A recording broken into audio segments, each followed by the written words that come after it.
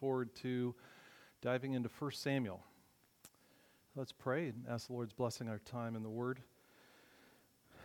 Father, we're grateful for all of Scripture that you've given to us, for our instruction about who you are and the relationship that you want with us. And we just thank you for what it also reveals about ourselves and our sin nature and our human tendencies that often want to move away from you instead of close to you.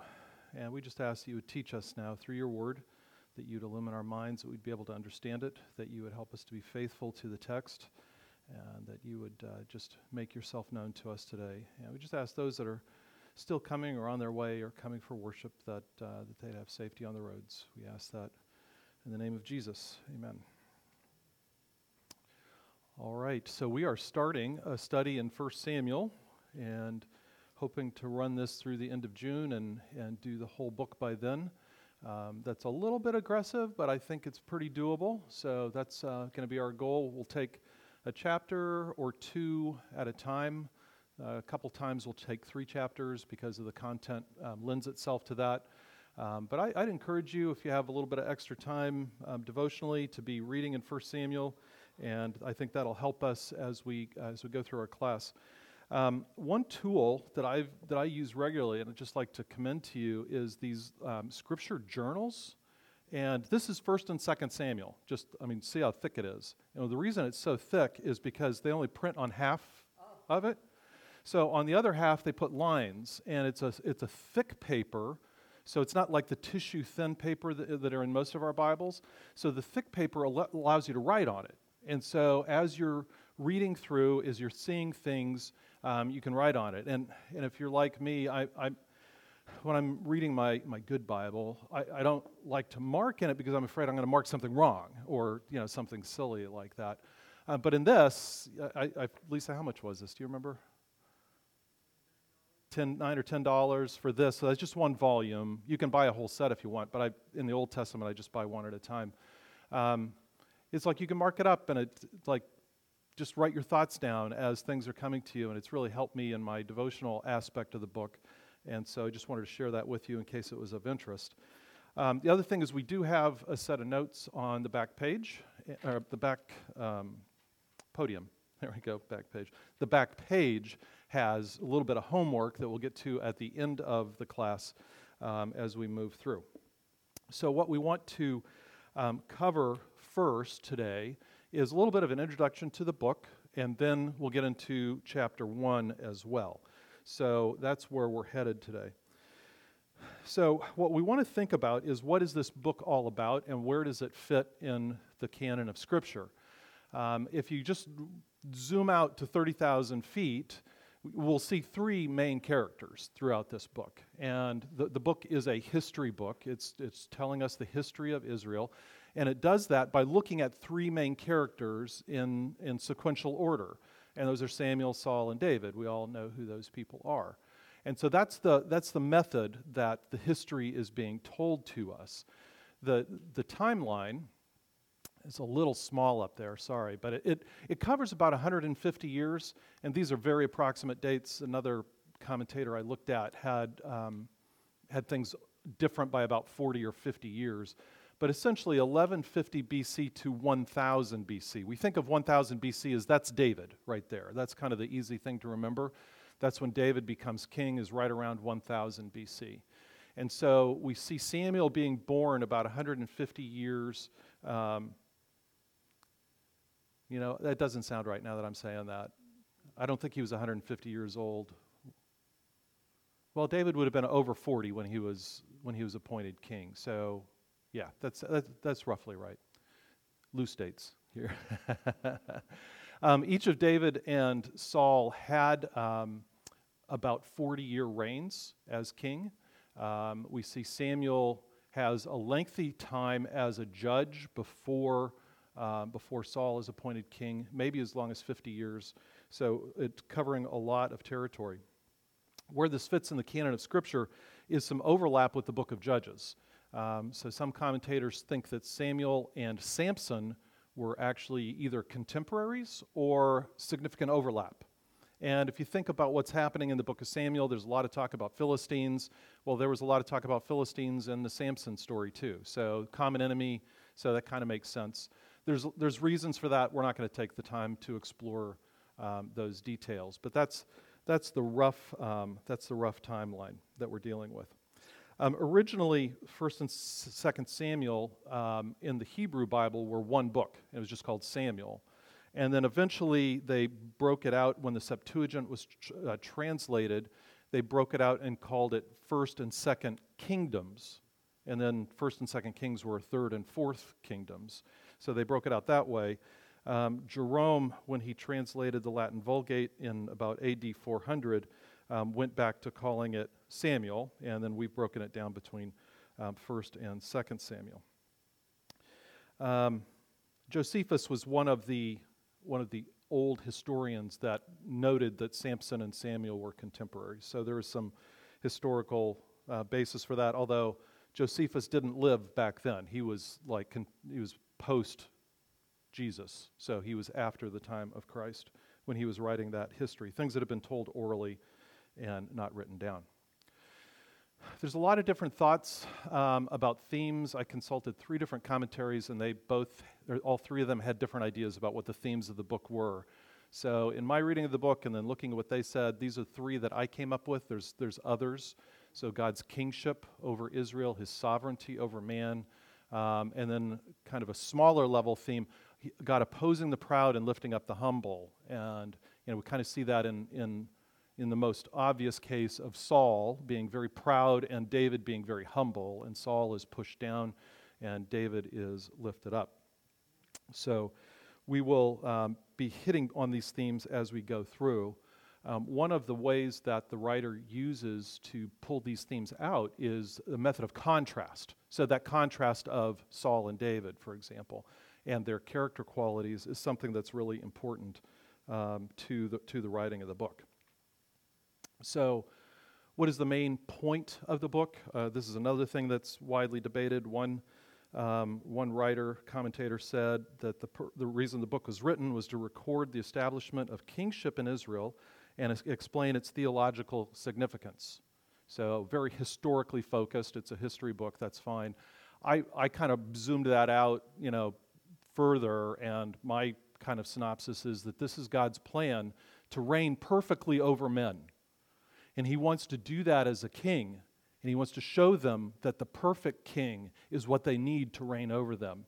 And all of this is for man's good and for God's glory. That's why he's doing this.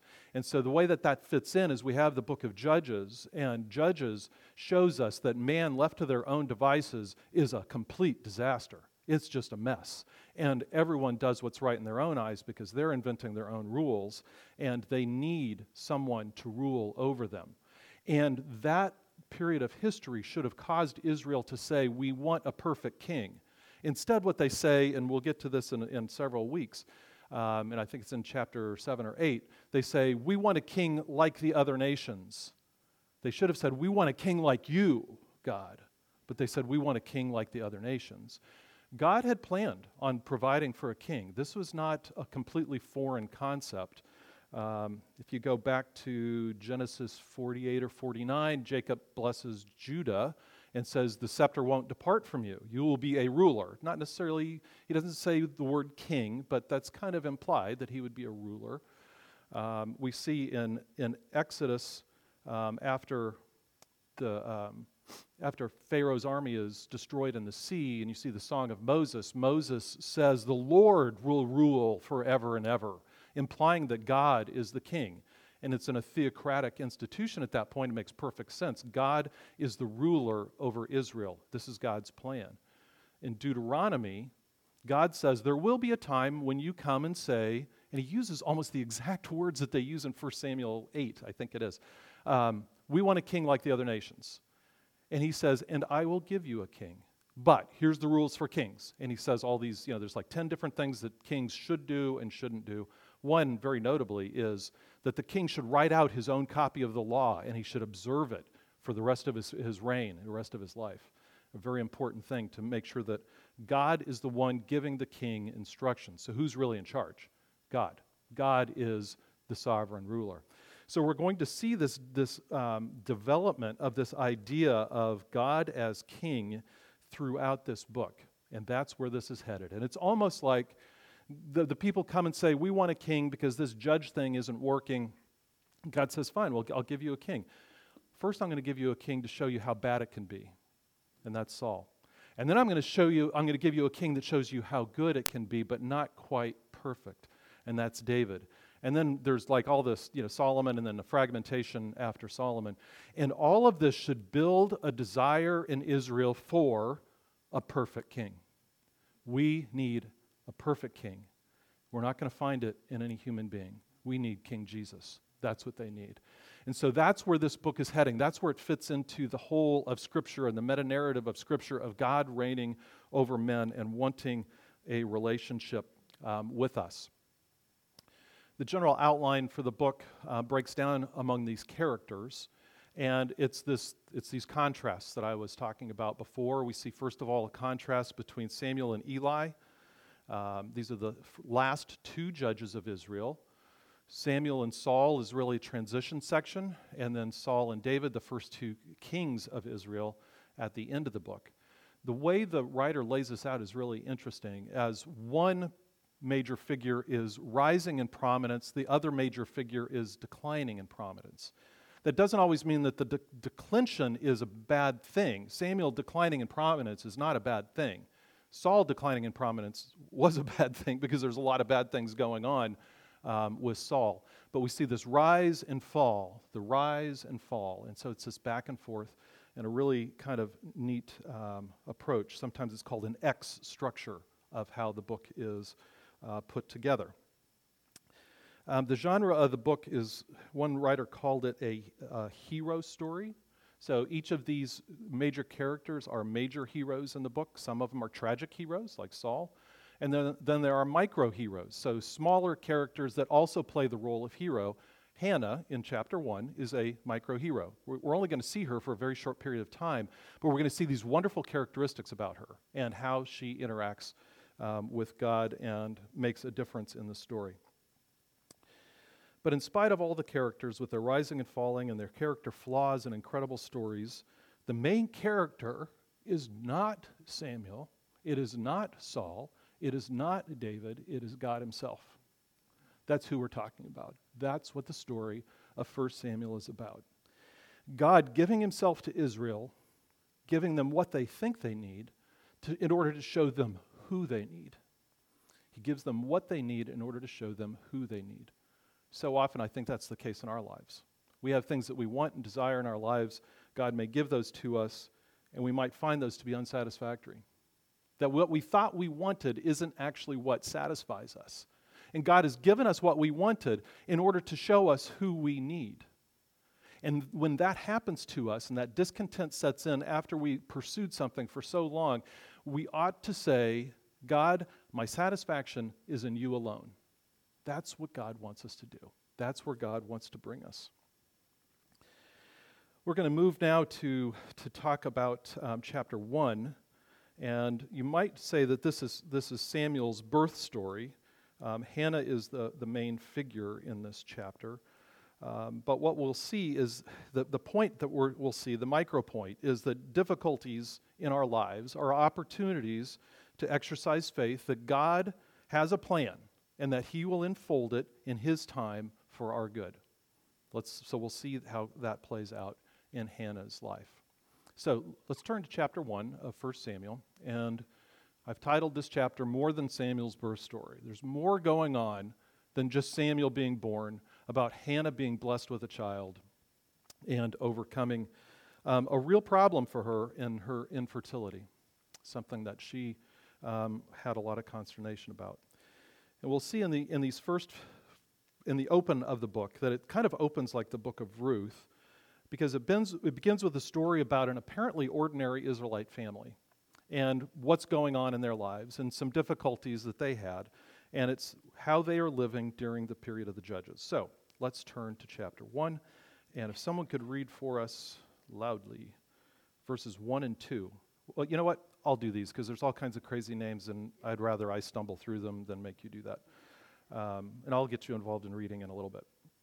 There was a certain man of Ramathaim Zophim of the hill country of Ephraim, whose name was Elkanah the son of Joram, son of Elihu, son of Tohu, son of Zuph, an Ephrathite.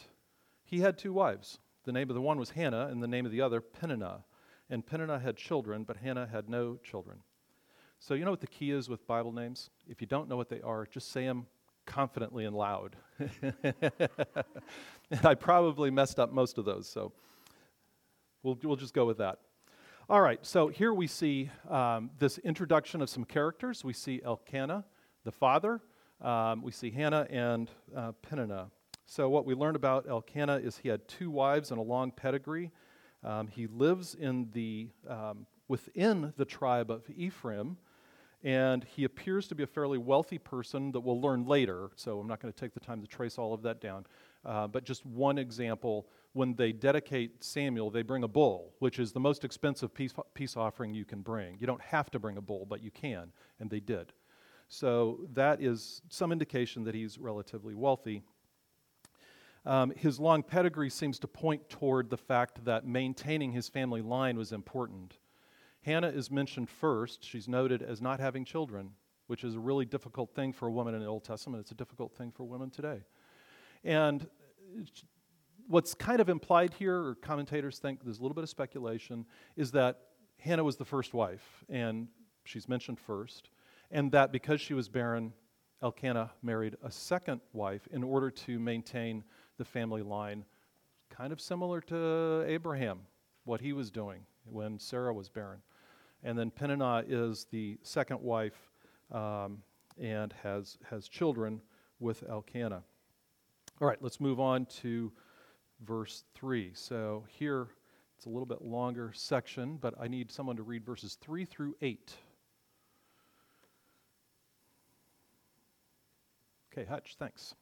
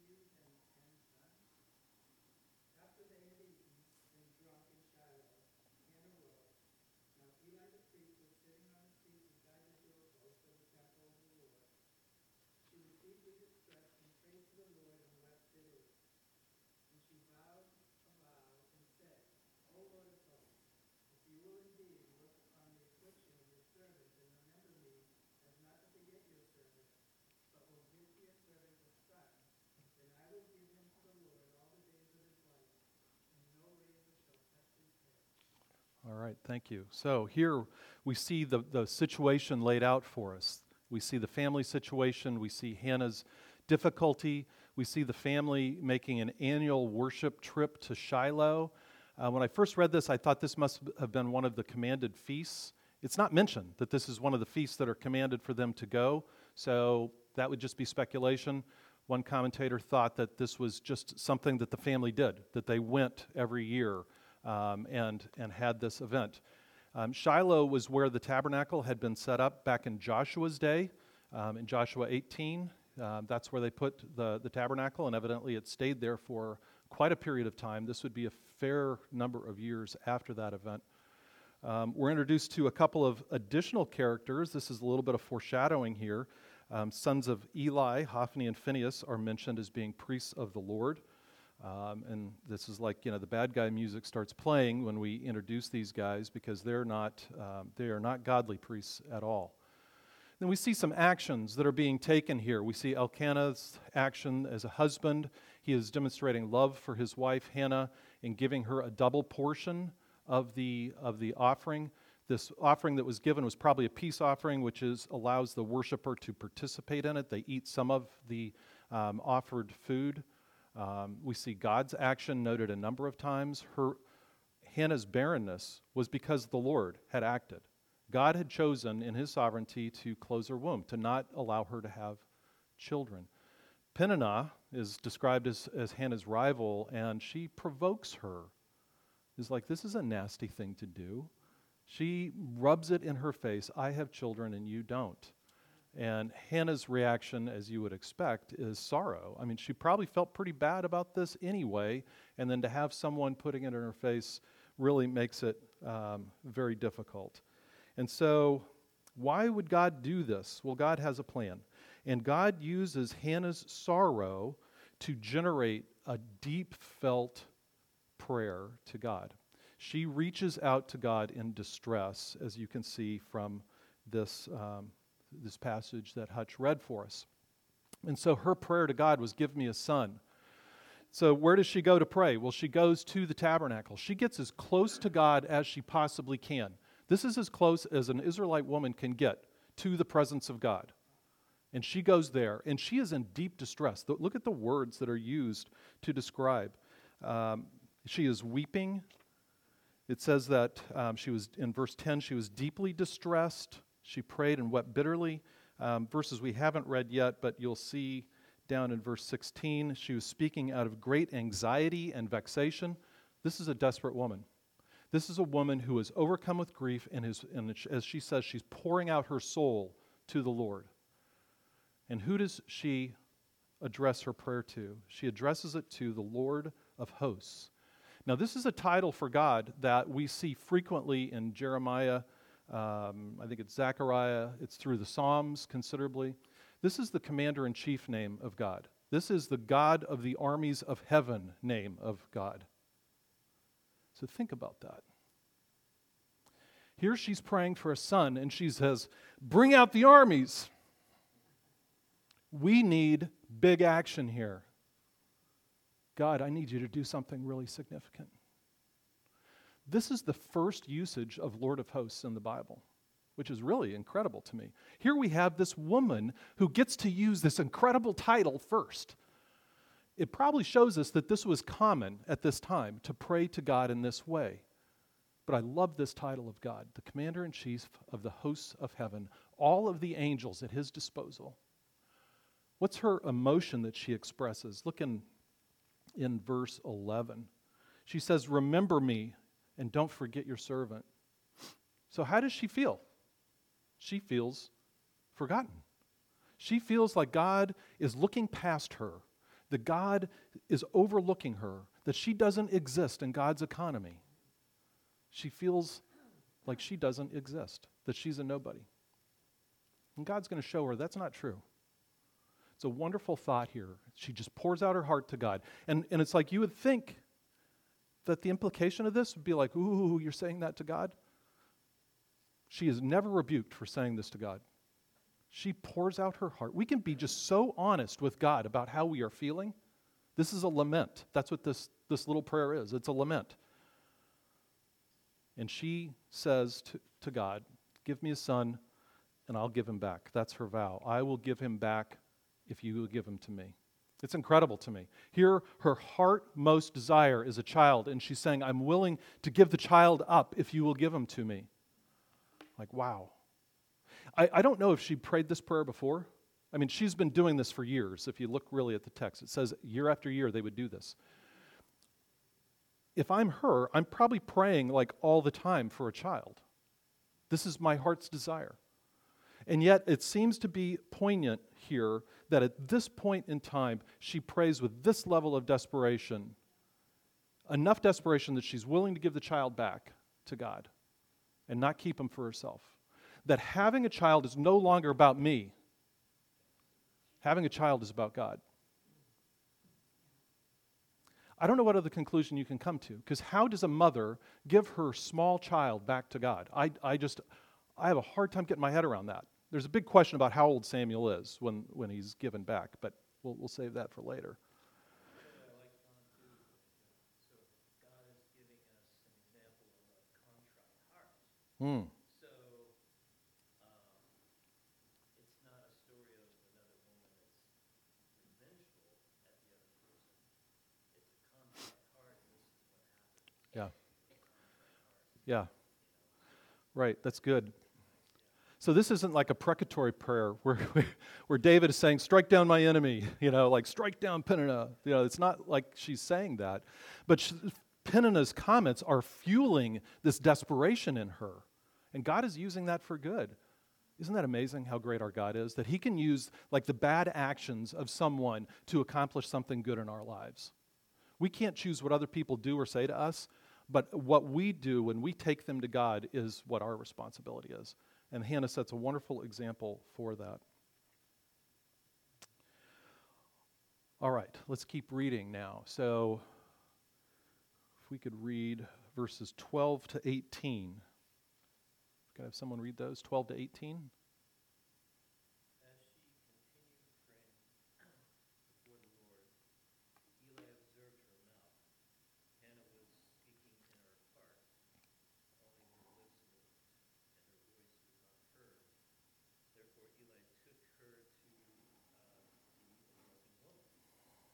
Eli said to her, how long will you go on being drunk? Put your wine away from me. But Hannah answered, no, my lord, I am a woman troubled in spirit. I have drunk neither wine nor strong drink, but I have been pouring out my soul before the Lord. How far am I going? 18. Do not regard your servant as a worthless woman, for all along I have been speaking out of my great anxiety and vexation.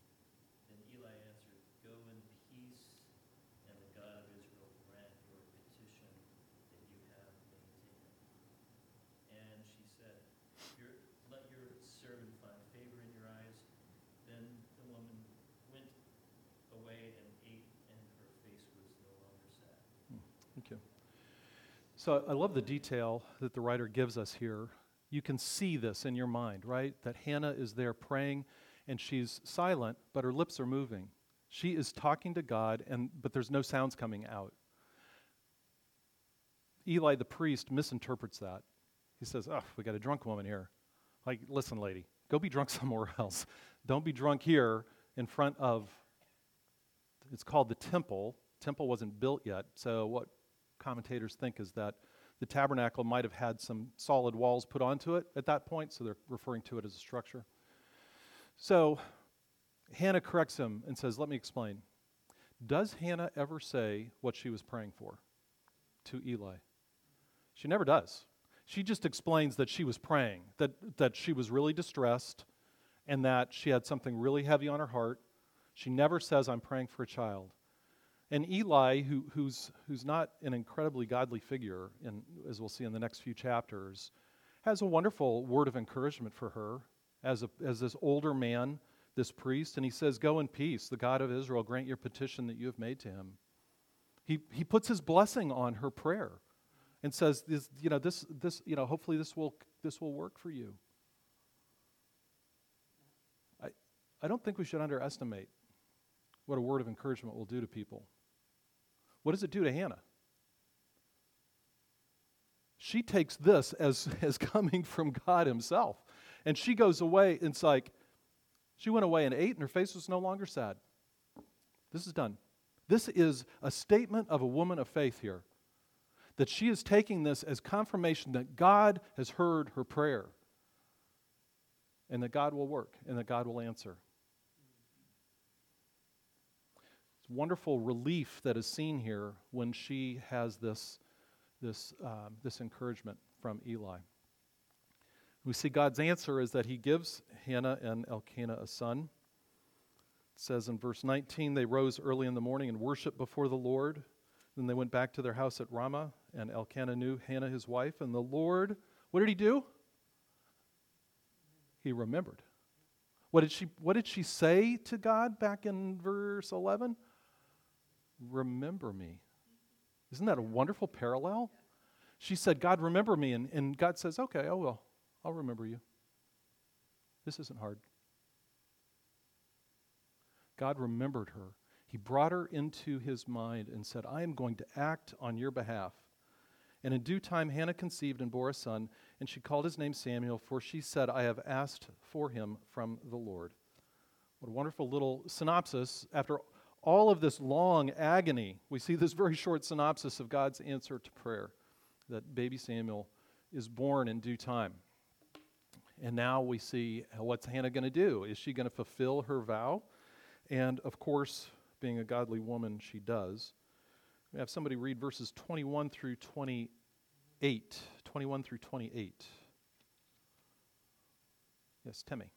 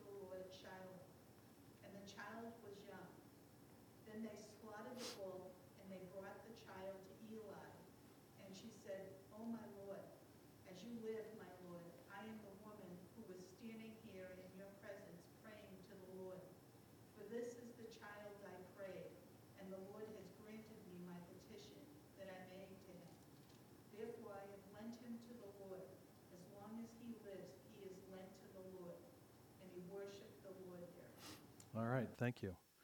So here we see that Hannah does fulfill her vow. She prepares Samuel. First of all, she doesn't go back for this annual worship trip until he is ready to go. It says until he's been weaned. In our understanding of weaned, it would be no longer nursing. There's some commentators say he was 3 years old. I'm just like, man, leaving a 3-year-old with a stranger is like just incomprehensible to me. We don't know exactly how old he was. I don't want to be dogmatic about that. I will draw your attention to this last sentence of the chapter, and he worshiped the Lord there. Who does he refer to? So we have three options. We got a male pronoun. One option is Eli the priest. It's possible. We got a no vote now right up here. And then a second option is Elkanah. Elkanah was participating in this. Elkanah was supporting his wife's decision on this vow. As a husband in this economy, he could have said, my wife's vow is not valid.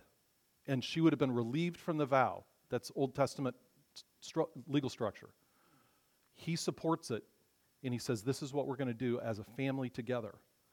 And so he is there too. So perhaps it's him worshiping. We know that he was a God worshiper from other parts of the chapter. I think the better answer is Samuel. Why? Because just referring back to the previous verse or two, it's talking about Samuel. He's the closest person in time space in the text that's a male. So, if I'm right, which I may not be, if this is Samuel, he was old enough to worship. 3-year-old going to worship? Maybe. Maybe not. Often not. So I don't know how old he was, but he was young. He was a child. We know that he was not 15. That's not what this text is saying. But what I'm seeing also in this last sentence is he worshiped the Lord there. If this is Samuel, then Hannah has been preparing Samuel for his purpose in life as a child. Your job in life is going to be to worship God and to serve Him. We'll see next week that Samuel is serving the Lord in the temple, and he's described as very young.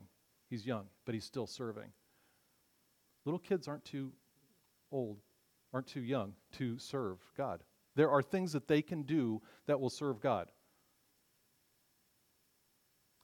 Hannah prepared Samuel for what he what his life was going to be like. And then she presented him at the temple. And I'm sure this was enormously difficult to walk away that day, even though she knew she was doing the right thing and fulfilling her vow.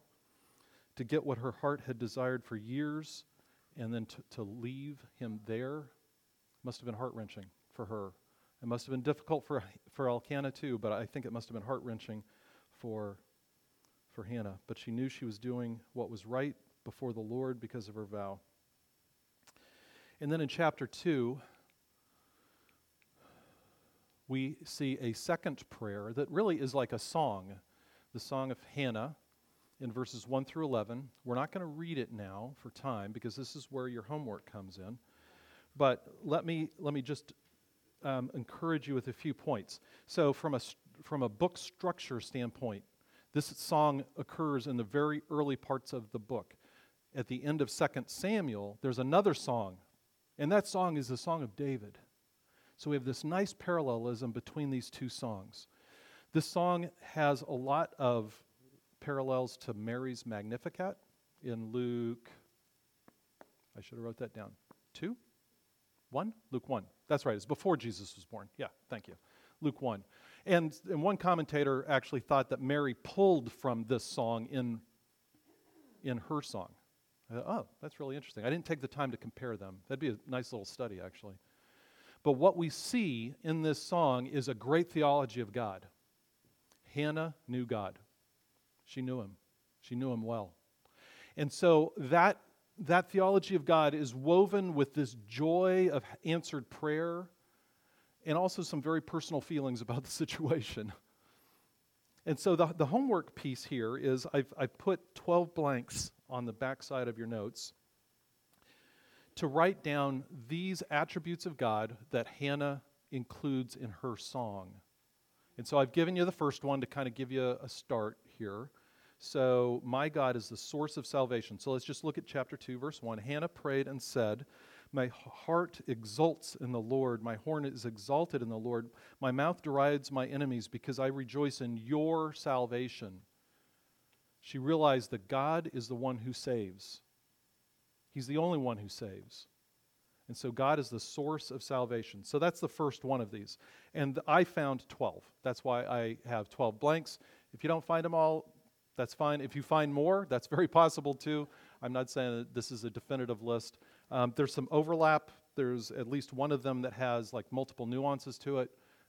So I just encourage you to take half an hour sometime this week and spend it reading this and thinking about what Hannah had to say about God, and then think about how that shaped her life and how that shaped her prayer and how that shaped her view of her family and her children. Because she did go on to have more children. That's a wonderful thing.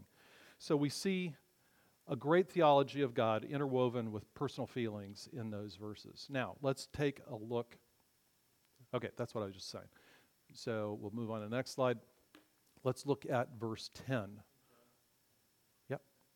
But it's also a reflection of she sacrificed herself,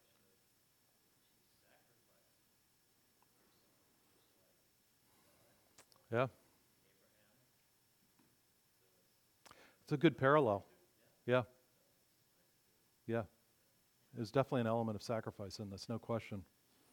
Let's drop down to verse 10 in chapter 2 and see how she closes out her song. She says, the adversaries of the Lord shall be broken to pieces. Against them he will thunder in heaven. Did she know something about adversaries? Yeah, I think she did. The Lord will judge the ends of the earth. He will give strength to his king. He'll give strength to his king. There isn't a king right now.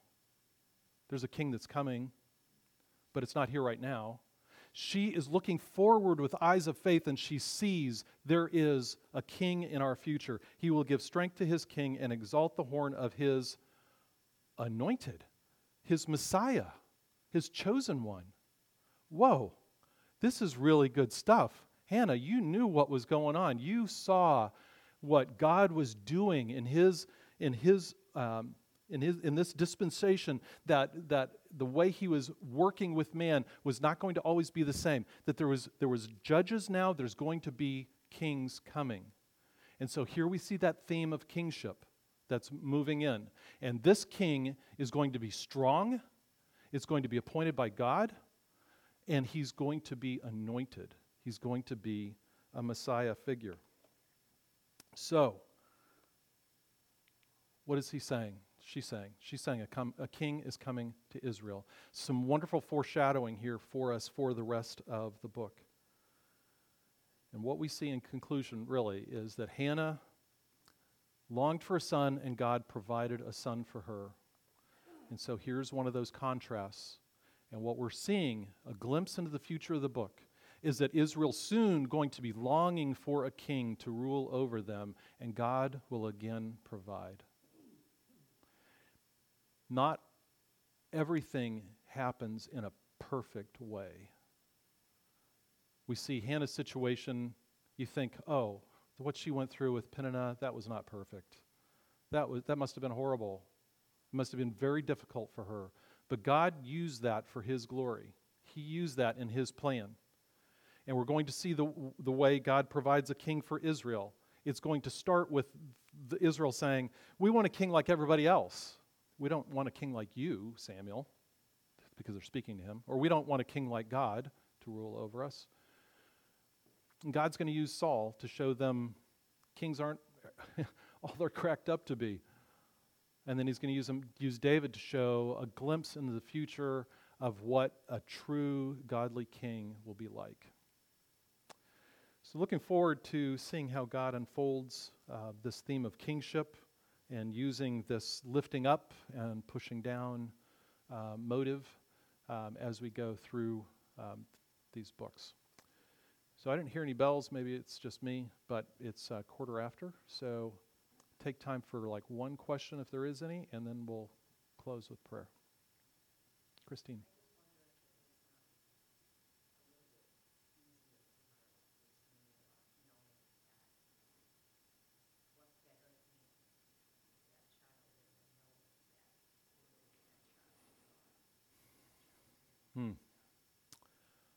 That's a great point. That's a great point. So,